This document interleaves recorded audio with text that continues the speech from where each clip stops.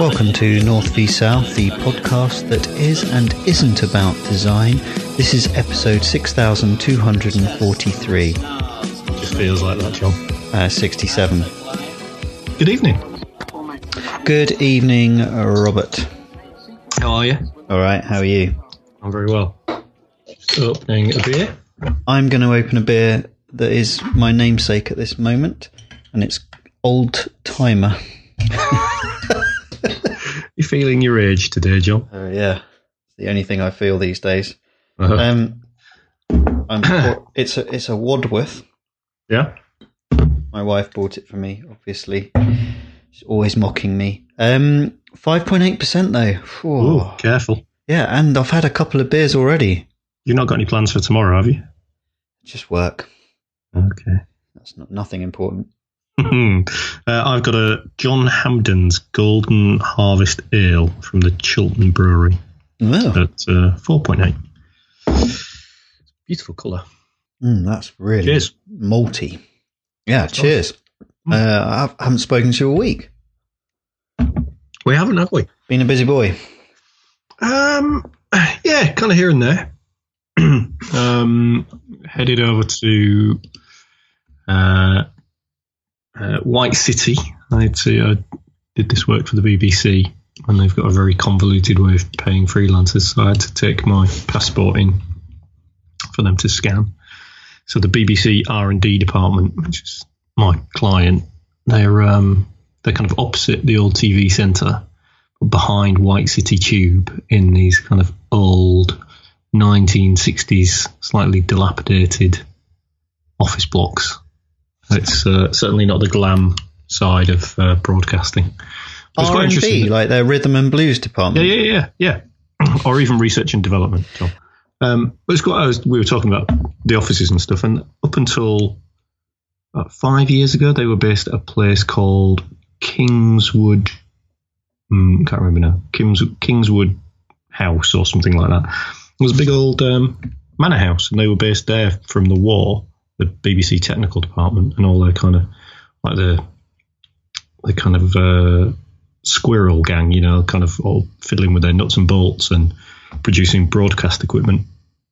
Were based in a big old country house. Up until very recently. Quite interesting.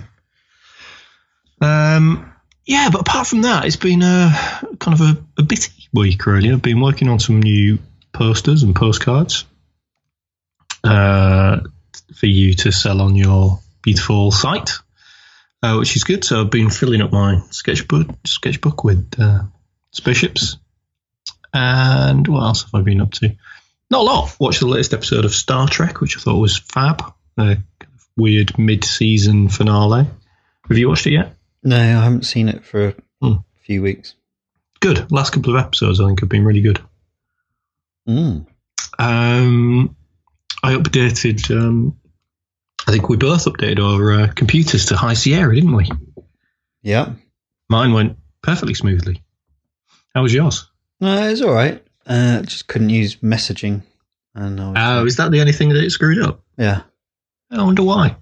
It was fine. I restarted in the end and it fixed it. Sorry. That's live yawning, isn't it? That's fine. Well, actually, mine is fixed. You know, I had a problem a few weeks ago with my machine in having a kernel panic. Well, I've been running it in safe mode ever since. And I haven't dared restart it. And I updated to High Sierra, and only halfway through did I think, oh no, it's going to restart and it's going to all go to pop. But it seems perfectly fine. Wow. So it seems like it was a software glitch rather than anything else. I didn't want to upgrade, but I just absent-mindedly clicked while updating and started doing it. I wasn't even thinking about what I was doing, so I then had to. Took about 2 hours or something. Yeah, mine took, I don't know, an hour and a bit. Yes. So yeah, what have I been? First thing I've written a new keyboard. Have I already spoken about this on the podcast, or have I just moaned about it to you in person? I think you just complained to me about it. Apple keyboard, £130. Yeah, magic. It's not really magic. Did you try anywhere else? Because we had to buy a bunch at the office in Shoreditch. and I managed to find some old stock of the ones with the numbered keypads, the wired ones on Jigsaw. Oh, right, they were about 49 quid. Yeah, no, I saw it was about 60 quid. I just didn't want the wired one again. It's nicer without it, I have to say. Surprisingly, I really like the new keyboard that everyone's been dissing. So it's slightly flatter, isn't it? Yeah, and also the keys are there's less of a click to them. But actually, for my typing, it's really good. Is it more like a laptop keyboard? Yeah, yeah, I like it. The wireless ones don't have obviously USB ports in them, do they? No, there's a little charger thing. I haven't tried it yet. It's very much shallower, and the thing that's interesting about it is that trying to remember what is interesting. No, there's nothing interesting about a keyboard, is there? Well, the crazy thing about them is, with that and the new Magic Mouse, is that you can't use either of them when they're being charged. You can use the keyboard because I've had it plugged in. Yeah. Oh, okay. Yeah, the plug is in the top, so it's not underneath. But the mouse is just stupid. Yeah, that is really stupid. Well, I had a lot of orders from we ran a flash sale on the website with Rob's drawings and Jeremy Marshall. Yeah, so I thought it would just take me Monday to print all of that. I finished on Wednesday. Blimey. Yeah. Well, that's good. I'm glad you're keeping busy, John. There was a lot of printing. I had a bit of a nightmare with a commission that I'd sent out a few weeks ago to America. Sent it in a cardboard tube, and it got absolutely destroyed in the post. It looked like someone had bent it over their knee and then twisted it in half. The top was completely torn off it. Oh dear. So now I've got to wait for the Royal Mail to try and figure out what went wrong. So they say, please allow up to 90 days. Brilliant. Nasty. So I've got to redo that commission. That's not good. No, it's far from ideal. Do you get family commissions where you're kind of volunteered to do stuff? I don't. I have had a few in the past, kind of friends of family, kind of wedding invites and the odd birthday present, but not many at all. No, well, I've got one that I'm having to do now, and it's kind of they'd seen not that them. Their aunt had seen a picture of the Higgles and the Piggles that I'd done, the finale one for Inktober, which is just basically like a Sgt. Pepper's crowd scene.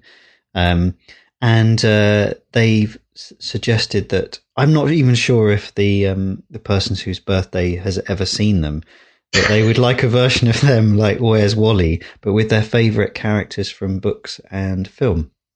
Cool. So I've now got I got a list from the parents of things that she likes. She's 13. I understood about 25% of them, so I had to look them all up. So I'm then drawing what so-called celebrities. Can you give us a few examples? As Higgles and Piggles. Without any kind of idea as to who they are. So the likelihood that they're going to look anything like who they are is very, very low. I am not a Radio 1 listener or a mainstream culture follower. No. And they're all kind of books and series that I have no idea what they are. Yeah. Well, I look forward to seeing that, John. See how many I can recognise. Yeah, I'll read you some of the. Do you want to hear some of the? Yeah. So things. Mallory Blackman. Nope. Sophie Mackenzie. I think they're authors. So no, Sophie Mackenzie. Who's that? No idea. Blake Lively.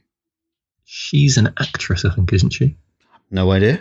Well, I do now, but Jane the Virgin. Riverdale. Now, I think Riverdale is some kind of series like Dawson's Creek. Oh yes, it's a Betty and Veronica Archie comic. Is it? TV series, yeah. American high school type thing. Yeah. Drake. Yes, I'm aware of the man Drake. No, I had no idea.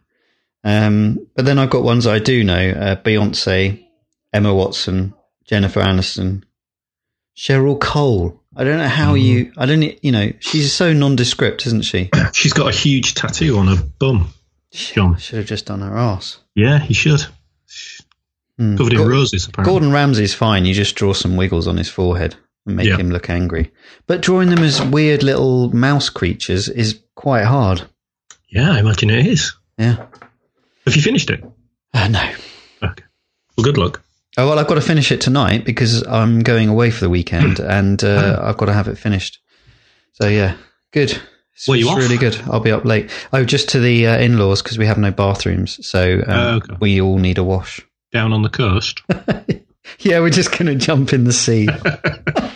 Sluice yourself down in the surf. Yeah. Marvellous. Should we talk about some news? Yes, let's. What have you got? Good question.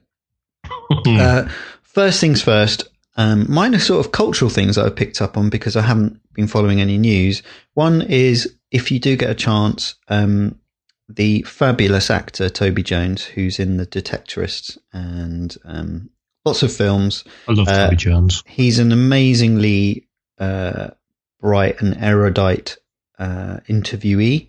And he's on, if you go to the Guardian site, we'll put them in the show notes that will never appear. But if you go to On My Radar, which is a regular column, it's his cultural highlights. And if he talks about the Cinema Museum, Dragon's Den, jazz improvisation, and Stockwell London Bus Garage. Brilliant. Yeah. That is a little bit like us. Yeah. Just worth following the worms that he sends you off onto. I occasionally read that On My Radar thing, but I should probably bookmark it so I read it every. Is it a weekly thing? Yeah, I don't read it all the time. It's just I just love him. So yeah, he is great. Whenever he's in the media, I read whatever he's got to say. Why not? I can't remember whether we talked about this on the show last week or whether it was just something that we talked about when we met up for lunch. But Amazon are doing a Lord of the Rings TV show. They've bought the rights apparently for $250 million. And it's now, when they announced that, they didn't give any details at all. Now they've announced that it's going to be entirely new, so it's not going to be a remake of the films or the book. But it's going to be a prequel. So it's going to predate The Fellowship of the Ring. And I assume it's going to predate The Hobbit. It's going to be before all that. So I was wondering if it's going to... Have you read The Silmarillion? As a kid, yeah. Yeah, I really loved that. So there's a lot of kind of sort of world creation myth stuff in there. But it takes... That book takes you right up to kind of the events that lead up to The Lord of the Rings. So I guess they've got lots of scope. I was just thinking, I hope they don't just go down a kind of a young Gandalf route. That would be brilliant. Teenage Gandalf. No, I say bring that on. Yeah, no, really? That would be good. Yeah, no. That could be a recipe for disaster. I think the whole thing is a recipe for disaster, to be honest. Well, they're just trying to jump on the Game of Thrones. Is that? I would like to see them remake it, with a new slant on it, or a British slant, because the Lord of the Rings film doesn't feel very English to me. Yeah, true. It's very international. That sounds really weird, doesn't it? But it is like it so captures the world of Middle Earth that it loses that connection with Tolkien's own sort of, homespun sense of Englishness. Do you know what I mean? Yeah, the crumpets on the fire. Even The Hobbit just fails massively to do that. Yeah, but the landscapes as well, even though they're kind of fantastical landscapes, they all kind of, when you read the book, it's the Lake District and it's Devon and it's very English, really. So it definitely did lose some of that in Peter Jackson's telling of it. Well, I look forward to seeing what it is, but I must reread The Silmarillion. I've still got my copy from the library, Windsor Library, that I took out in 1980. I know. I should get that out actually and have a look and see what date it is on there. But I reckon it's 1982 or something like that. You might have to try and rustle up some diplomatic immunity so you don't have to go bankrupt. They've knocked the library down. So. Oh, I think you're safe then. Yeah, I'm all right. Yeah. What's your next bit of news? My wife sent me this, which is a... Hang on, she buys the pie, she buys the beer, she's now writing the news. She's everything you want to take the night off? I'm not, as in she's efficient and I'd be nothing without her. That was wet, wasn't it? So there's a website called Pando. I've never heard of it before, but it's an article about it's one of those clickbait article titles where it says in the 1930s a New Yorker editor wrote this perfect style guide for today's bloggers. Well, it's not really for today's bloggers, but it's sort of a guide by Harold Ross and James Thurber, who were writers for the New Yorker. And it's kind of guidelines as to how to edit copy for what they call, what do they call it? Is it bringing order out of this underbush? I beg your pardon. I don't know, I'm just checking. So yeah, they talk about casual writing, which I had to look up because casual in England means, you wear cutback shoes and white socks and stay pressed trousers. With a cable knit jumper. But casual seems to be sort of off the cuff writing like a blog. Okay. Which I'm assuming is when people submitted their own creative work to the New Yorker back in the day. And this is a guide to the editors of how to deal with, repetitive words, etc., etc. So if you are doing any kind of writing or even any kind of creative thinking, then it's a really good article to read. I think there's a book that is The Years with Ross by James Thurber, which was published in the 50s, which is a memo about his time working with the editor of the New Yorker, which I haven't read or heard of. So I'm coming at it a complete blank, but I really want to read it now. I love the style guide as well. I think, even if they're sort of archaic or they're coming from a very different sort of point of view, I think they're really interesting to read. You can always learn something from them. Absolutely. My next bit of news. Have you seen the John Lewis Christmas advert? No. Okay. It's directed by Michael Gondry. And it features a little boy who can't sleep, and he's got a giant blue monster under his bed. And it's sweet enough. The monster keeps him awake at night, and he falls asleep in school. And eventually the monster buys him an astronomy nightlight. Kid falls asleep, looks under his bed. Monster's gone. But Chris Riddell, or Riddle, the ex-poet laureate, author and illustrator, posted a video to Periscope today saying, thanks, John Lewis, for publicising my book. And the video shows him leafing through his book, Mr. Underbed, whilst watching the new John Lewis advert. And there's going to be a really embarrassed creative somewhere, because certainly the kind of look and feel of the monster and the opening of the ad is taken straight from his book. Even the drawing of the monster? Well, no, it's live action, so it's kind of Where the Wild Things Are, giant puppet Sesame Street style thing. Yeah, I can see the preview here, but does that resemble what Chris Riddell has drawn? It looks very, very much like it. The ad agencies are always doing this, aren't they? They are, and they won't care. Well, it's quite embarrassing to do it to a well-known author and illustrator and an ex-children's laureate. Yeah, no, I think it's one terrible, thing when you see, but they won't care. Is this Adam and Eve? Are they still their creative agency? I don't know. I don't know, but they're the ones who made those original ones. Everything they've done is totally derivative and lacking any creative spark. I think. Yes. It's just total rip off of things that have happened. But they hit a zeitgeist and they've done really well from it. But if they're now ripping off people without it, even acknowledging their work, then I think that's really awful. Yeah. Absolutely. What are you got next? I hope our that spreads the news more than it would posting it on Periscope. Well, he tweets it as well. What is Periscope? Periscope was the first live. Yeah, is it still going? Application. It is. Yeah. Oh.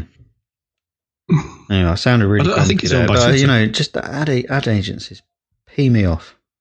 Yeah.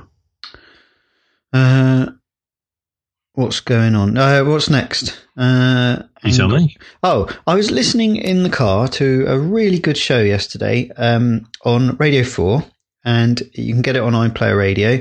It's called The Confidence Trick, and it's it's presented by an author called Laura Barton. I haven't read any of her stuff, but she's a journalist. She does music stuff, and it's about confidence in creative work, and I thought it was really really relevant for everyone, anyone who might listen to this show, and for you and me, Rob, because I listened to the very end of the very last episode. I think there's 3 or 4 episodes where she sort of meets people with crippling, embarrassment or crippling lack of self-confidence, and then she meets really, really confident people, and it's kind of her journey, because she's very shy, through sort of dealing with that. That sounds good, that program. I'll have to have a listen. So it's called The Confidence Trick. I listen to a lot of iPlayer documentaries when I'm at work. Do you? And, I do. Can you concentrate when you're doing it? Because you've done it a few years now. Yeah, it's like I said before, it can get quite repetitive. So it's I can manage to listen to most things. A last bit of news: Michael Wolff of Wolff Ollins, talking of ad agencies, has jumped on the old Johnson Banks bandwagon and slagged off some logos. Oh, good! I like that. He has done it in a little bit more of a considered way. He wrote an article on Design Week, and he starts by talking about the kind of era that we're in, being very good for design in general and logo design. He praises the new Tate logo, and which is in fact a redesign of a Wolff Ollins original. He loves the new Co-op stuff and Muji, Pret, Waitrose, loving all that. And then goes on to kind of criticise the British Steel, NatWest, Addison Lee, all stuff that we've talked about. So he obviously listens to the show. Yeah. So it's quite interesting, I think, to listen to what someone in his position has got to say. He does go on to talk about the swastika. It was a good logo and could have been a great symbol for a life-saving organisation, just like the Red Cross. But I don't really think you can go there with a swastika, because it's got, such weight and such dark connotations that I don't think it's possible to see it as anything other than what it is. And also, I don't necessarily think as a symbol, without all that history, it's a particularly strong image. So I think it's a bit misguided, really, to talk about that. But I really like that about him, because I don't like it about him, but I enjoy that about him, because he's so cantankerous and so desperate to cause offence. But it seems like he's totally out of the loop here. If he's picking like logos that this show's picked over a year ago, no. But to cite the swastika, I mean, what a stupid and crass comment. Even if you are, from your armchair by the fire, and you don't give a toss about it. It's just such a stupid thing to suggest, isn't it? Yeah. But it is that one panic in your studio when you get a designer, working on some creative, and they've turned an F or whatever to the 45 degree or an E. Hang on. No. Yeah. But there's some good stuff in that article. Like I said, it's a bit more considered than the usual Michael Johnson stuff, where he just tweets his horror at the latest logo design. Yeah, he did respond to that, didn't he? We haven't touched on that. He took it back a little bit, didn't he? What was that? The National Science Museum, wasn't it? Yeah, that was really, really sour grapes. But I really do. I have to admit, I really do enjoy all that stuff, from these people, because it's lovely to watch from our point of view. Yeah, but it keeps it interesting, doesn't it? It does. Well, it's publicity for the poor forgotten design industry, isn't it? One more news story, because this is so funny. Okay. Cards Against Humanity. We've recommended their podcast before, which is Do It by Friday or whatever. By Friday, yeah. They have bought a load of land. Have you seen this news story? No, I haven't. So they've bought a load of land in front of where Trump is planning to build his border wall. And they're asking people to fund it, and they're just going to sit on it. There's a really good film about why you should give them money, and their announcement on Twitter was, "The government is being run by a toilet. We have no choice. We are going to save America and attempt to keep our brand relevant in 2017." But you can join them for $15. They're going to send you 6 America saving surprises. Fantastic. So yeah, go off to them. Cards Against Humanity, always worth the time spending on their stuff. Their last one was digging a hole, wasn't it? You could watch them digging a hole. Yes. Right.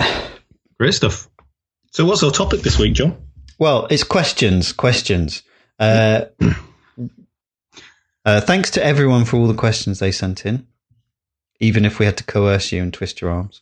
We did have to do a bit of put a bit of effort in to conjure up some questions, didn't we? But we got plenty. We did. So should we take it in turns to read them? Yeah, sure. I'm going to start on one that Tim Fowler. Is he still with Rough Trade? Or am I not allowed to say that? I think he's still consulting for Rough Trade. He's working full time with his Umbrella Collective. Hope you're well, Tim. His question is, if you could live and work doing what you do now in any country, where would that be and why? Over to you, Rob. Well, I'll start, because actually I have to apologise to Tim, because he emailed me earlier on in the week and sent me this link to a video of a guy who'd kind of given up everything and was working in the woods. There's one of those beautiful videos of a man making, I don't know, fences and I don't know, things with his hands. Oh, he wasn't doing graphic design for squirrels? No. But if I could live and work in the country rather than in any country, I think I'd be really tempted. The thought of getting away from everything. I think my kind of obvious answer to this is I'd go live and work in Japan, because it's such an interesting culture and it's so different to ours that I think it'd be fascinating and exciting and kind of energizing. But I also think that might be really, really distracting. And I think the opportunity to work out in the countryside in a little cottage in the woods, or, some nice little cabin by a lake, where I could just kind of see and be with nature and then concentrate on my own work, kind of unencumbered by any other kind of modern distractions. I think that would be my dream. Would you do anything, though? Yes. Would you be driven to do stuff, yeah? I would, yeah. I don't think it would matter where I was. I think I'd be driven to create stuff. Great. You? I think it would be Berlin. I think country, so Germany, I think. But Berlin is the only city I've been to in Germany. Is that really bad, isn't it? But I loved it. It is a designer's paradise. I've written it's a design, beer, sausage, booby paradise. Well, I love Germany, so I'm kind of half with you on this. It's a super cool city. it's really design led in terms of there are real pockets still of, design areas or areas that are, into street art or, making things. It still enables people to live in those sectors. I'm sure that will go away, but it's still there. Love it. Absolutely love it. Yeah. Well, Germany, I could see myself in a cabin in Germany in the woods. Yeah. So I've got easy access to the beer and sausages. Yeah. They're good sausages over there. Oh, yes. So our next question is Jeremy Marshall, friend of the show, friend of Ellie Press. The design industry should be regulated. Discuss. That's like an A-level question, isn't it? It is a bit, isn't it? How many words do we have to write? Should we go through the history of the design industry? In 1840... No. I just hope he doesn't want any more than 200 words. I could only ever write about a side of A4 or anything. Yes. You think it should? I kind of think it should. Right. I don't see why it shouldn't. I can't. As complicated and as annoying as it would be to have it regulated to some extent, I can't really think of a good reason for it not to be. Architecture is regulated. Is it? Interior design has its own body. Well, yeah, of course it does. Doesn't it? No. Anyone can do an architecture drawing and give it to a builder, can't they? Yeah, but you can't call yourself an architect unless you're right. qualified. But that's different to being regulated. A regulation would be like, okay, this design, your logo that you've done now has to go through a panel, a committee, a government committee to make sure that it, corresponds to local guidelines, etc. No, I don't think that's what he means. No? I think he means you need to be like a member of a body, or at least if you are a member of a body, it bestows on you greater confidence in the public. So, like ATOL or APTA or like a kite mark. Right. Designers. I think I imagine that's what he was getting at. Right. Okay. So you'd have to be a qualified, so you'd be out instantly. Yeah, no, I would. Totally. Yeah, you'd be gone. Would you? Yeah, I'd be gone. I was getting all cocky then realised I'd been kicked out of 2 art colleges. And thanks for listening. Good night. Yeah, so, okay. Can I change my answer? They're shutting us down. Oh, they've come to unplug my microphone. And that is a euphemism. Maybe it shouldn't be regulated then. No, I don't think that it should be regulated. You can't regulate a creative industry. I just think that's, one, it's impossible. And 2, it's stupid. It's like, it's like you see some vans of builders with the master builders, whatever it is. Professor of bricks. Yeah. It's like, well, it's, I don't know. No, I don't think so. Unless you think we get by okay as it is, in the same way that a plumber does, by recommendations and. Well, it's easy to mend a designer's errors, isn't it? You just fire them and get another one. It could be expensive though. Plumber could be expensive. Yeah, mind you, plumbers, gas fitters, they're all regulated. Are they? Yeah, plumbers are. Well, no, only gas fitting. I guess so. Yeah, you need a Corgi. What's it, don't you? It's not Corgi anymore, is it? Gas safe. Oh, damn. I hate change. No, I don't think it should be. And my argument against it is the fact that it is, where does the design industry start and end? It's easy to say what architecture is. Yeah, it's quite a vague and tenuous business, isn't it? Yeah. And when you've got something like the internet and HTML and coding at home and, all these kind of wonderful things that Britain has led brilliantly in the past would be cut off. You wouldn't be able to have, 16-year-old kids in their bedrooms making amazing games and, kids not having to go to art college, but who are amazing artists and creating amazing work, that you just wouldn't have it. So okay, you've won me over. Yeah. So, Jeremy, you'll have to get back to us and let us know if you think the design industry should be regulated. I don't think he did. I think because I said, he said no, because he wouldn't be allowed to either. Okay. So, how many of us do have qualifications? Show of hands, please. Right. So next question is directed at you, Mr. This Northern Boy. Is it? It says something like, how does stream of consciousness work when you're doodling your little ships, or anything for that matter? Just how much is pure muscle memory just pouring out into fantastic shapes? Well, we'll get over that kind of, that glib praise there. This is from Knifer, and it's Matt, but I don't know his surname. It's all that praise. That's what it is. It's a static shock. It can be complete stream of consciousness, because sometimes I'll start drawing and start scribbling in sketchbook without any thoughts at all about what I'm drawing.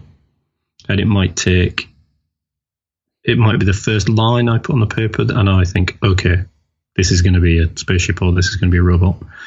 Or it might take a couple of minutes of kind of scribbling and doodling shapes for something to form out of it. I think in particular with spaceships now, particularly as I'm kind of drawing them with a bit more of a purpose, because for the last couple of weeks, I've been drawing lots and lots of spaceships with a view to making some posters and postcards out of them. And kind of with the idea of a book in the back of my head. So I'm very much sitting down with the aim of drawing a spaceship. But even then, I don't necessarily always think what kind of a spaceship. So again, it's that kind of initial first 2 or 3 lines or first minute of scribbling that dictates where that picture will go. I guess I have drawn enough spaceships now that there is a bit of muscle memory in there, and there's kind of some shapes and motifs that recur in lots of my stuff, so that I can kind of quite easily piece together a spaceship without having to think about it too much. Yeah, there you go. Brilliant. But yeah, is there any stream of consciousness stuff in your work when you're kind of thinking about ideas? Or I go for walks to think things through, but I won't necessarily think about the thing that I'm meant to be thinking about. Do you know what I mean? So it will just be like clears your head. Yeah. I was thinking about this as you were talking there. I think in words. So mine will be verbal, in terms of a concept of a piece of work. So if I see something in my head, it won't be like a 3-dimensional model of a spaceship, for example. It would be it would be like a running commentary, like who lives on this, where do they sit, where, how many people does it need to carry, what does it fly through, that kind of thing. And the 3-dimensional form, this is really talking out of a limb here, and you can tell I've had a couple of beers, but and that would form the 3-dimensional shape that I would then freeze frame in my head, and then that would be the thing that I would put down onto paper. Does that make sense? Sounds amazing. No, but that's why I'm more of a written word kind of person. So that's why I enjoy the branding side of things. Is your inner monologue more or less eloquent than you? Way more eloquent. Yeah. I think I've got an incredibly eloquent inner monologue, if I could say it. But then when I come to write things down, I kind of lose that. You got a mole on a log? Yes. I think if you are, my brain races in front of my mouth, which is why I find the podcasting quite hard, in the fact that I'm often on the next sentence before or the next subject before I finish what I'm saying. Yeah, exactly. Yeah, that's it. I need to be mindful. Okay, so the next question is from Max Ray, Sush Kelly on Twitter. Brilliant question. How do you balance the pay the bills work with the work you love, and also the rest of the stuff that goes with life, kids, chores, pets, etc.? Do you want to start? Yeah, I don't I don't balance the pay the bills and the work I love. I've picked. I think you have to have goals. I've written in my notes, you need to have a goal, and if that's paying the mortgage, then you have to commit to work that might not necessarily make you creatively happy or artistically happy. If you find that, then the work that you're creating is also making you money, then that's fantastic.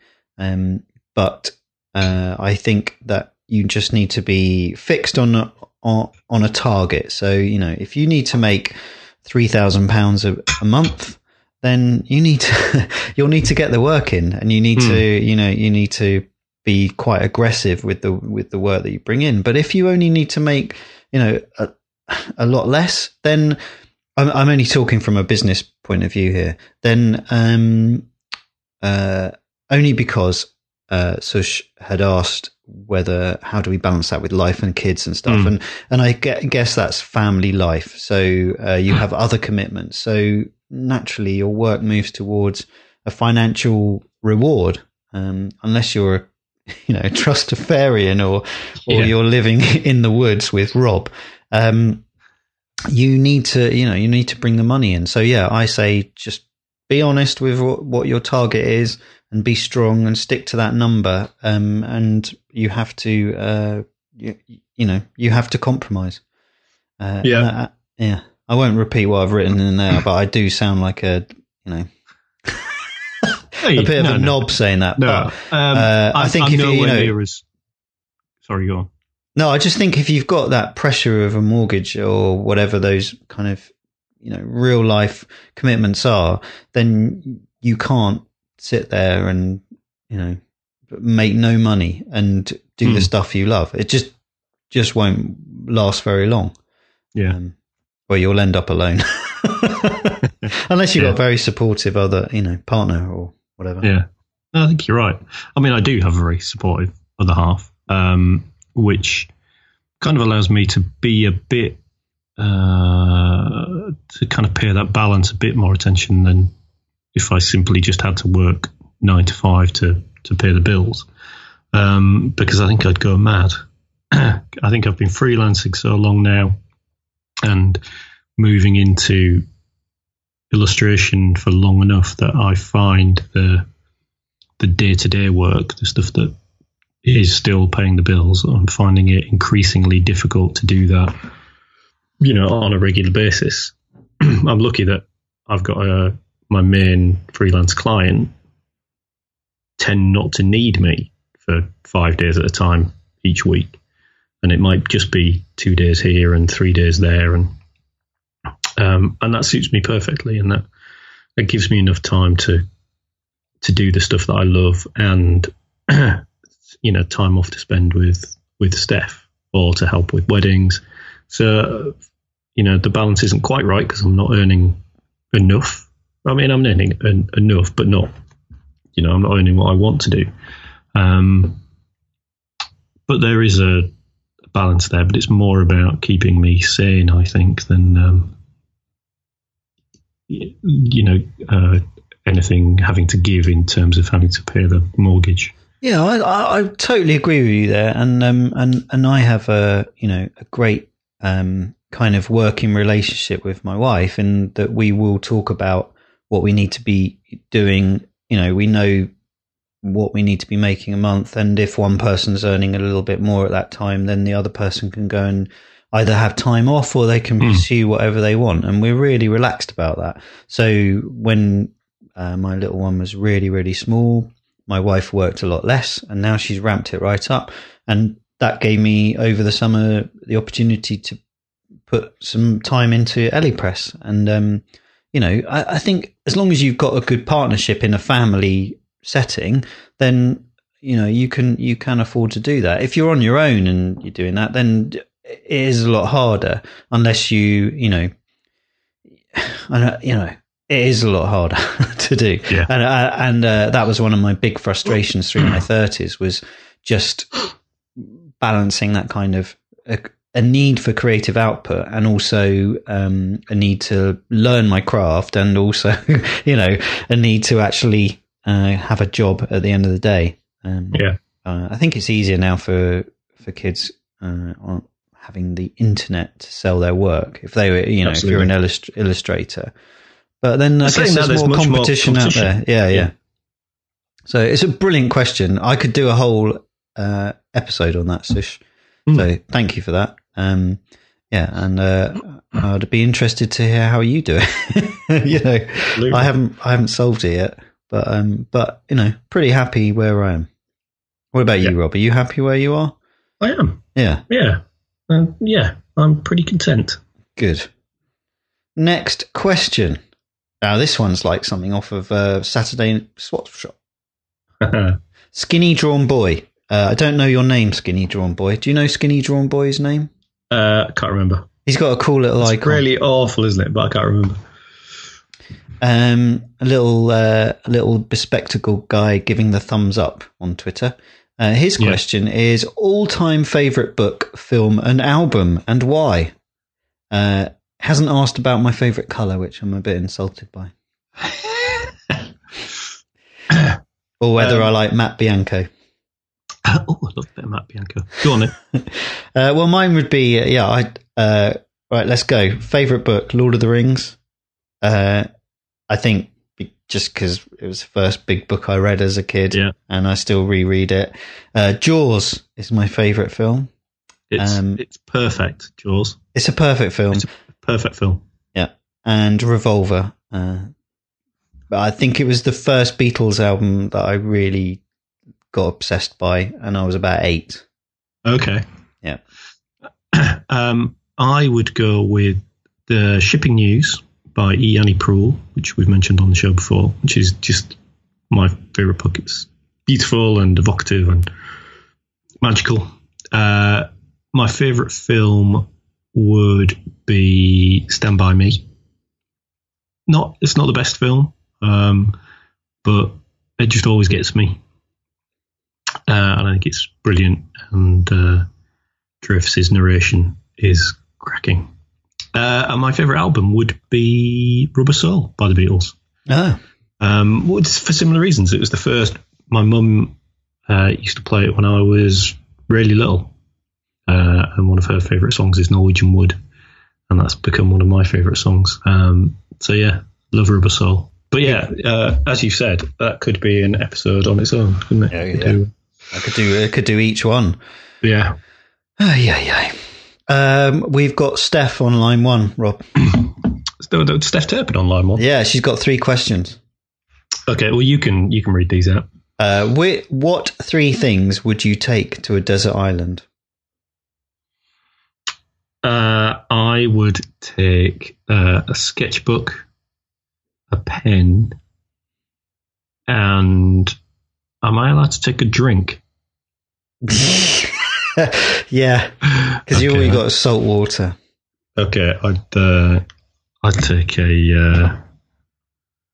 take a limitless supply of Negroni. Really? Yeah. You're not bitter. Yeah. I was boring. I went pencil, paper, computer. I'm going to be thirsty, aren't I? You are. You're going to envy my Negronis.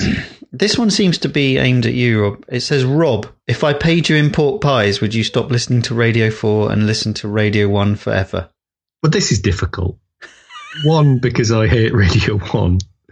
But 2, it depends, doesn't it, on the pork pies? I mean, am I only eating pork pies? I mean, I love pork pies, but I'm not sure I could eat them for 3 meals a day. You do, and you never dip below a 6, so they're all good, aren't they? Well, yeah, a bad pork pie is a rare thing indeed. But no, I'm sorry, Steph. They'd be good pork pies. Steph claims they'd be good pork pies, but it's still a no. I'd say never. I'd never listen to Radio 1. No, I don't stop Steph from listening to Radio 1. Well, it keeps you young, Rob. Yeah. Which country would you most like to visit to ogle all things design? Well, we've had this question before. This one is a country, and I'm going to say on my one, Japan, then Vietnam, then Mexico. Yeah, I would go Japan as well, and then maybe something Scandinavian. I'd quite like to visit Sweden or Denmark to kind of have a look at their design culture. Yeah, but definitely Japan. Cool. And last question that isn't pie related. And we have pie related questions which we can whiz through. What are we on? 50? Yeah, no, we're doing all right. Good. My wife on line 2, Jessica Ruth. What's the favourite job you've ever worked on? Rob, you kick off here. I think it's pretty easy for me. It's the book I did a couple of years ago. So there's a book called Build a Knight's Castle. And it's kind of a kids' activity book. And I illustrated the whole book. Someone else did kind of pop out, build it, castle bits. But it was the first bit of commercial illustration I'd done. The job came completely out of nowhere. The commissioning editor found me on Instagram.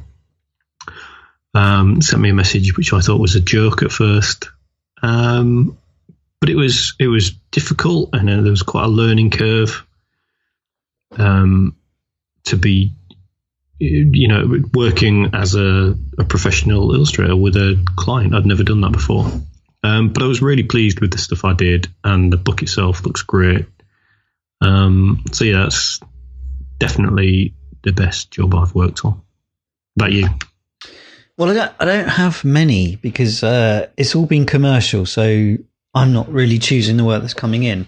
I'd have to say I did one a year ago or so for a very dusty old charity, and I'm really pleased with the look and feel of the update of the branding, which was actually done by Ear Trumpet Creative.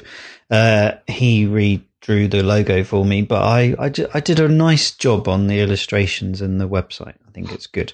Cool. But I think we did a newsletter for a local estate agent about 10 years ago, and it was so different. It was based in Kew, and we did it in a kind of Victorian style, and it wasn't trying to sell houses. It was only on the back was a long, just like literally a word listing of properties. So there was nothing in it about properties whatsoever, and it was just really refreshing to do that. And it was popular. It was really popular, but obviously commercial pressures got the better of the estate agent in the end. But the first few issues were great, and we had the budget. We were allowed to print with vegetable inks onto recycled paper, and it was really at that. I think it might have been 2007, so it was just at the point where the markets, all that kind of work left us completely as a business. But yeah, it was good fun. Sounds cool. Website of the week? Yes, why not? My website of the week. Have I got a website of the week? Yeah, it's not a website, it's an app. Clip Studio Pro is out for the iPad. So this was formerly Manga Studio drawing app. So it was only ever a desktop bit of software before, but now it's been ported to the iPad Pro with pencil. And it's the choice of a lot of comic artists and illustrators. So the art and the reviews for it have been incredible. So people who use the desktop version are saying it sacrifices nothing. It's fantastic. It works brilliantly with the pencil. So I'm going to give it a go. It's free for 6 months, and then there's a subscription of £6 a month. So I'll give it a go. I don't think it'll be something I'll use because it is quite geared towards comics. Sequential art, isn't it? Yeah. It does look fab. Am I allowed to say that on this show? Sequential art? Yeah, of course you are. Okay. Yeah. The only thing for me is the downside is it looks bloody awful. Because they haven't made any concessions to kind of an app aesthetic, so it still looks like it's running on an emulator. Yeah, I've tried it before. Visually, it's like it's the same people that make Poser, isn't it? Yes, because I think you can incorporate Poser models, Right. You can drag like a figure from a library straight onto the page, pose it, rotate it, change the camera angle, change the lighting, and then that can become your reference to draw over. So it's incredibly clever stuff. Yeah. So it'll be interesting to see how that does. Well, mine was one today. My website of the week isn't a website of the week. It's actually a video from the BFI, and it's a walk around the street markets of Soho in 1956. Oh, wow. I really recommend you watch this. It's absolutely fabulous.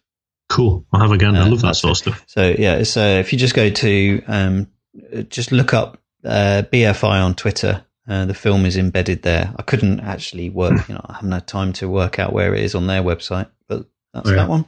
Hashtag Britain on film.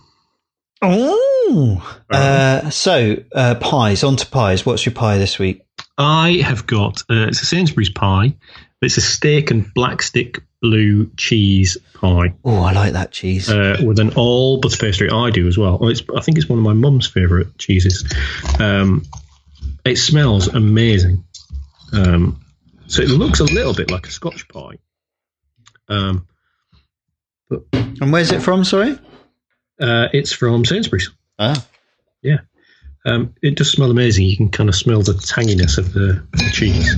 So just bear with me while I just dive in. Still quite hot. I've got to say that's a really good pie.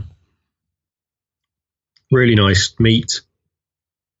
And just that kind of rich tartness that you get with a good cheese. That's really good. That's getting an 8. Oh, that's good. It's a delicious pie. Mine's a pucker pie. Right. Which we've reviewed on the show before. Now with golden pastry. What does that mean? Don't know. Well, it doesn't look pale and horrible. This is I said it was steak and ale, but it's actually steak and kidney, which I do like. So I'm going in. It's very crunchy. It's puffed up quite a lot. Yeah. You could live in here. There's a whole there's a cavern. Smells very, very kidney-like. If you like kidney, I do. I'm not a fan. I'm not. I've just dropped it down my lap. The continuing saga of John's pie disasters. Oh, I'm a nightmare. Oh, it's really gelatinous inside. It's really odd. Yeah. I think it probably in close vicinity to a dog food factory. Do you think? Is it mechanically reclaimed meat? I think mechanical is a polite term. It's not unpleasant. It's going to get a 4. Okay. Yeah, it's a nothing pie. Right, you are. The questions. Pie-related questions. Max Ray Sush Kelly again says, if there's no base, is it just a casserole with a hat? Damn right it is. Yeah, it is. Yep, unequivocally so. It's got to be sealed in. It does. Yeah. Next question. Next question is Skinny Drawn Boy again. Which is Sam Hardacre, I've remembered. Ah, that's it. Sorry, Sam. Sorry. Sam, yeah. The question of all NVS questions. If you had to choose, which could you live without, beer or pie? It's not that difficult. I could live without pie. Well, I could live without beer. Really? Well, yeah, you could always drink Negronis. Or wine. Yeah, but you can't have Negroni with a pie. No, but you could have a glass of wine with a pie. Yeah, no, you could. Yeah. No, because I couldn't live without whiskey, without the occasional whiskey. So, okay. Yeah, it's got to be, I'd keep pie. Okay. And the last question from Modesto Works on Twitter. Where do you suggest I can get an 8+? Well, I'm hoping that's a pie, yeah. Yeah. Well, we've said this before, haven't we? I was going to say, have you given any 8+s, John? Yeah. I gave a 9 to Jake. Jake's pies. You can get them in Hampshire. They were exceptional. Mm-hmm. And I would suggest Melton Mowbray. For a there are proper some pie. terrible pies that come out of Melton Mowbray. Yeah, I would say the Windsor Farm Shop is pretty epic for a pie. Or you could befriend Mike Sullivan, and he might be so kind as to make you a pie, which I scored a 10, and John cruelly only scored a 9. But yes, that would be my recommendation. The hate mail hasn't stopped. Well, there we go. That was our question and answer episode. I enjoyed that. That wasn't bad. Yeah. Read quite a few. No. Brilliant. Thanks for all your questions. Got some editing to do tonight. Thanks for all your questions. Thanks for listening. John, it was a pleasure as always to chat. I've got to get back to my drawing of celebrities. I have no idea what they look like. You do that. How did I get involved in this? I don't know. I cannot wait to see the final version, and I can do a little quiz and see if we can work out who's I've drawn all the Spice Girls as Higgles. I really want to see that immediately. Right, I'm going to go, John. I'm going to go finish this excellent pie. I'm sorry, and speak to you soon, and have a lovely weekend, everyone. Will do. Cheerio. Take care. Bye.